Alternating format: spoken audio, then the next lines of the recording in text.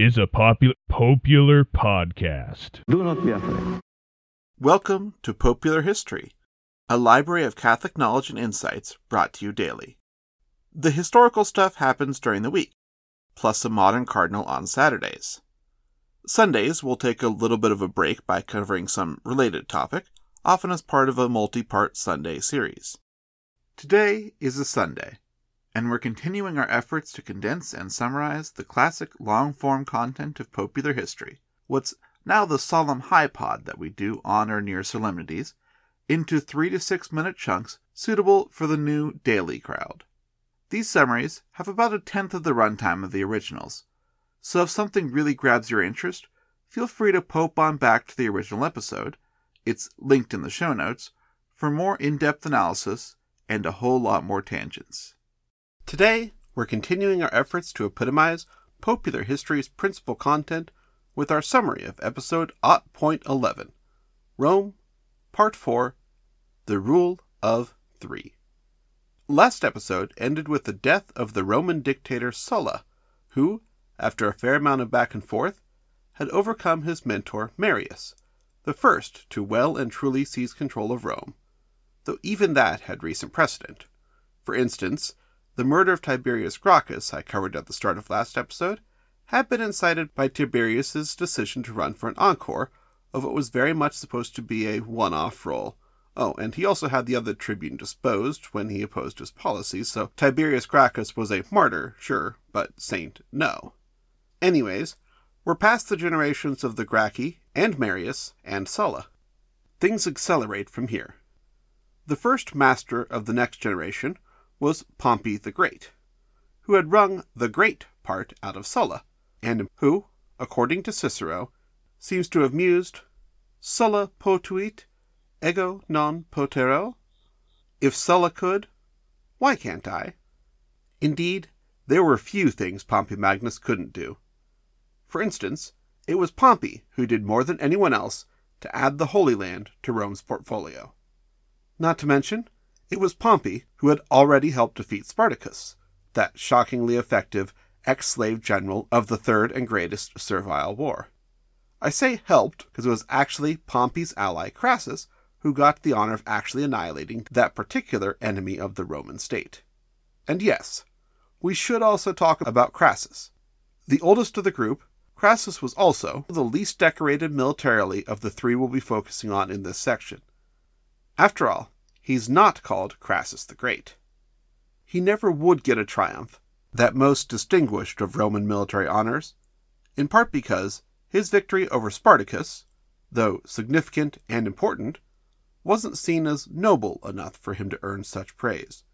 It was bad form to celebrate a triumph as the victor in a Roman civil war, for one, and for two, from the Roman elite perspective, this wasn't even that, since the opposition was just lowly slaves. Slaves who had beaten consuls, sure, but slaves nonetheless.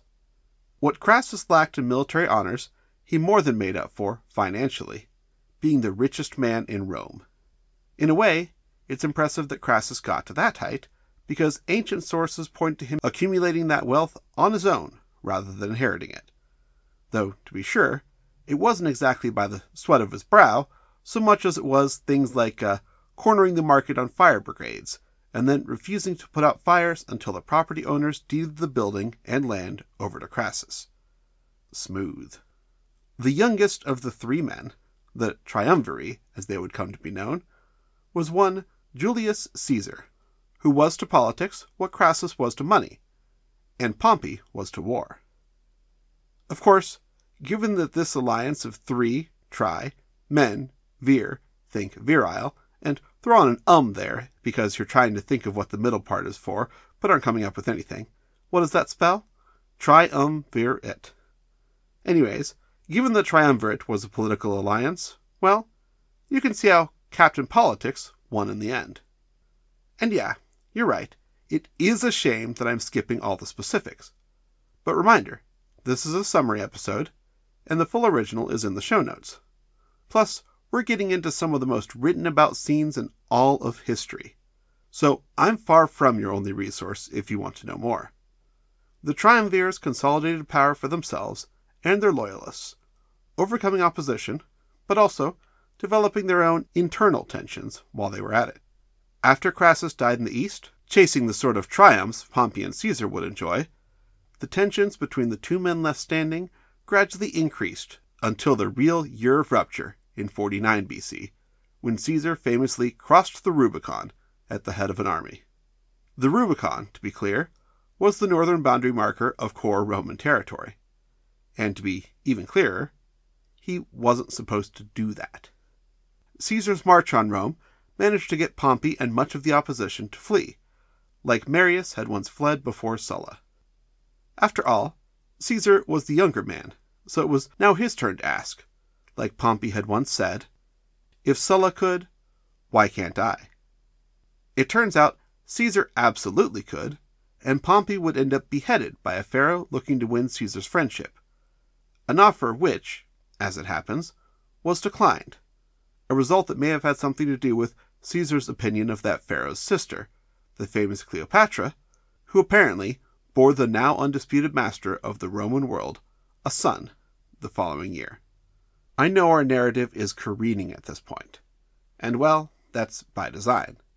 This was an intense period. 2 years later, on the Ides of March in 44 BC, Julius Caesar was famously assassinated by a conspiracy of Roman senators. He left quite a legacy, but founding the Roman Empire was not a part of his legacy. We'll get to that next week. Thank you for listening. God bless you all.